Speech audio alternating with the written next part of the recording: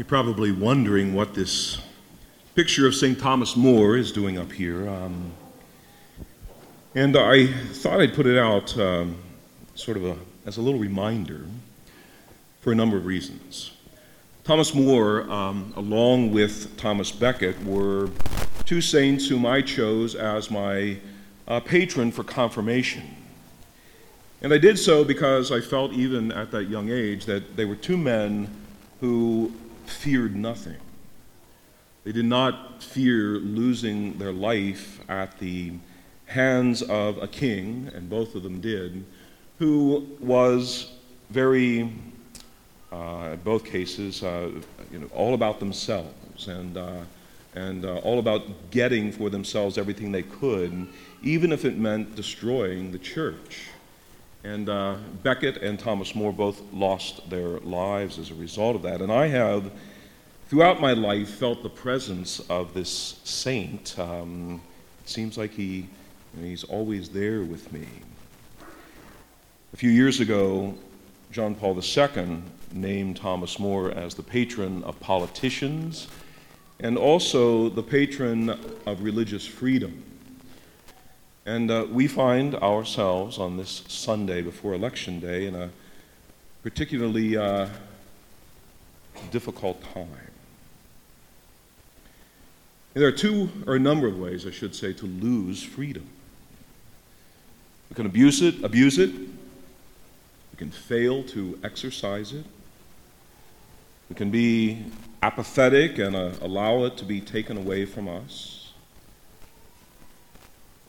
The 11th day of the 11th month was a great day chosen as an armistice day that ended what was called at that time the Great War.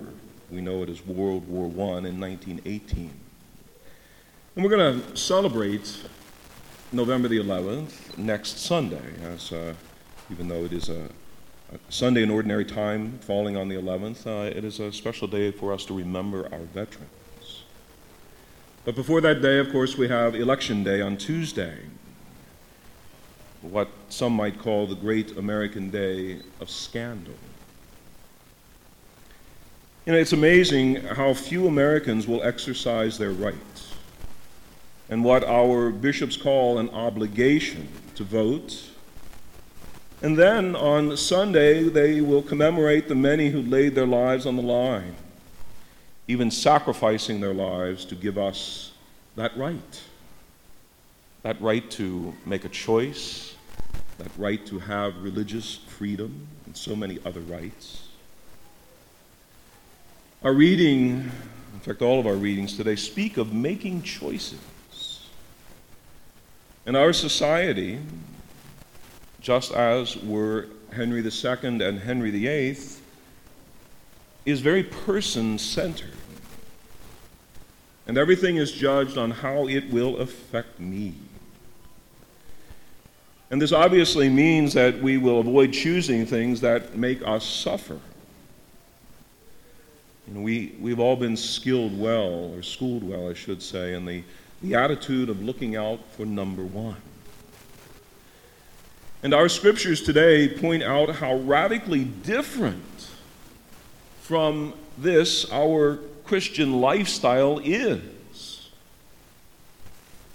Instead, the Christian lifestyle chooses an attitude that in all things, God comes first. And if choosing God means that I might have to suffer, then so be it.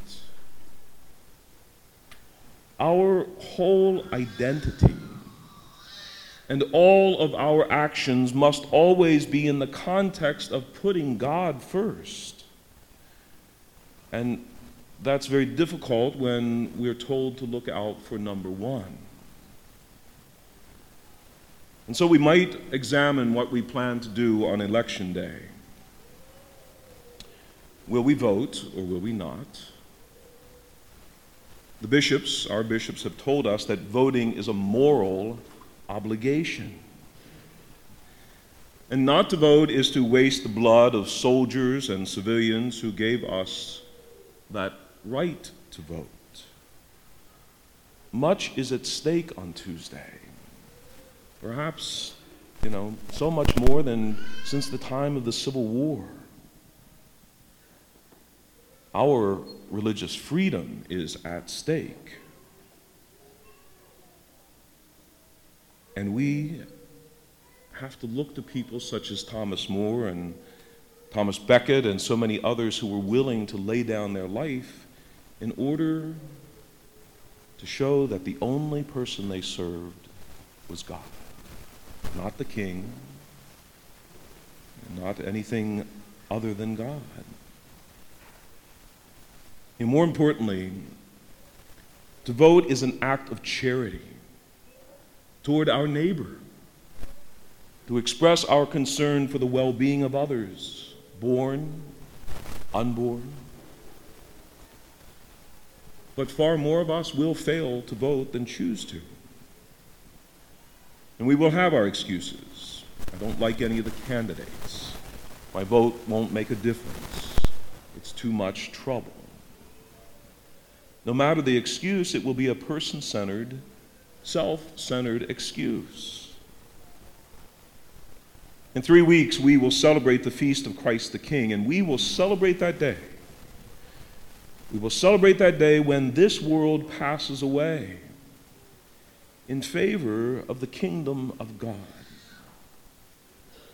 And our God-centered task is to hasten that day. The command given us is to live life with God in mind. Jesus rejected no one. Jesus acted upon God's law regardless of the personal consequences. And we must do the same. It wasn't easy for Jesus, and it will not be easy for us.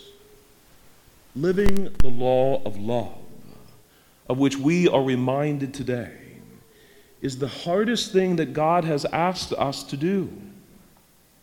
It involves changing and controlling our attitudes and our behaviors. It means that I must step aside in favor of God. Not to vote is to waste the blood of those who fought for our freedom. And not to love God above all things is to waste the blood of Jesus Christ.